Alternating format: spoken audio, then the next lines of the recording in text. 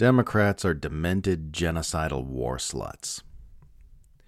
President Biden is reportedly preparing to begin a new weeks-long bombing campaign in the Middle East in retaliation for a drone attack which killed 3 U.S. troops this past weekend. These strikes are expected to include Iranian targets, tempting the nightmare scenario of a full-blown war with Iran, despite the public acknowledgement that there's no evidence Iran was behind the drone strike.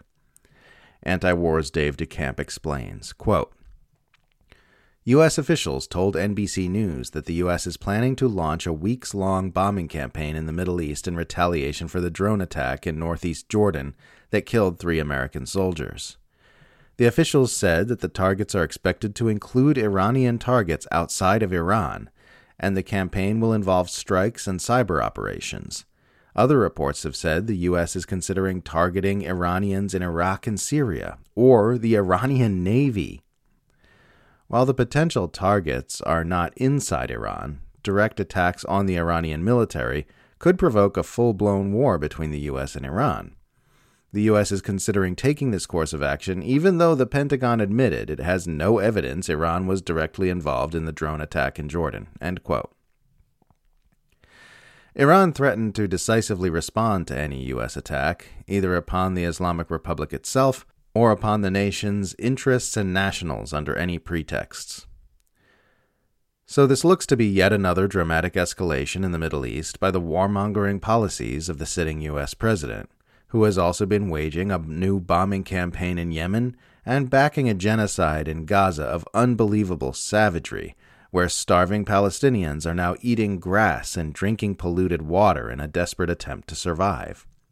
According to a memo obtained by The Intercept, U.S. troops have been put on standby for possible involvement in Israel's assault on Gaza as well.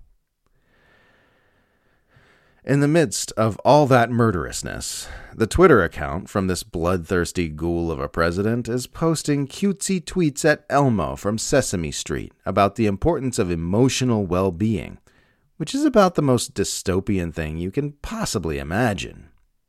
Our friend Elmo is right, Biden tweeted during an active U.S.-backed genocide. We have to be there for each other, offer our help to a neighbor in need, and above all else, ask for help when we need it. Longtime Democratic Party leader Nancy Pelosi has been behaving even more freakishly. The former House Speaker said this past Sunday that people advocating a ceasefire in Gaza are promoting Mr. Putin's message, claiming on no basis whatsoever that some pro-Palestine demonstrations are backed by Russia and should be investigated by the FBI. In a video posted the very next day by anti-war activist group Code Pink, Pelosi is seen admonishing protesters against Biden's Gaza genocide to go back to China where your headquarters is. Pelosi's demented accusation is presumably a reference to a New York Times smear piece, which used sleazy insinuations to falsely imply a connection between Code Pink and the Chinese government without ever actually showing one to exist. And not even that smear piece ever claimed that Code Pink has a headquarters in China.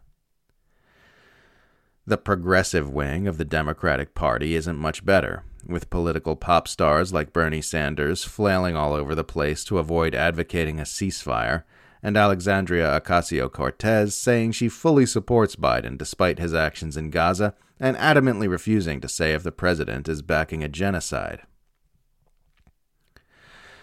A Democratic president engaging in genocide during a re-election year is highlighting the depravity of this warmongering capitalist party more starkly than anything else I can remember.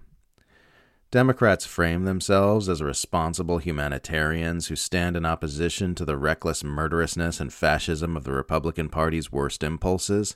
Yet here they are, openly falling all over themselves to justify mass atrocities driven by the racist feeding frenzy of a tyrannical far-right regime.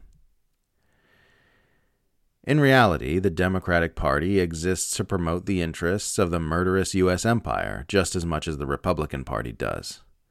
They might sometimes promote imperial interests in different ways, in the same way the left jab and right cross are used differently in boxing. But just like a boxer uses jabs and crosses together to score a knockout blow, The empire uses the Democratic and Republican parties in conjunction to keep the imperial war machine trudging forward over human bodies year after year and administration after administration.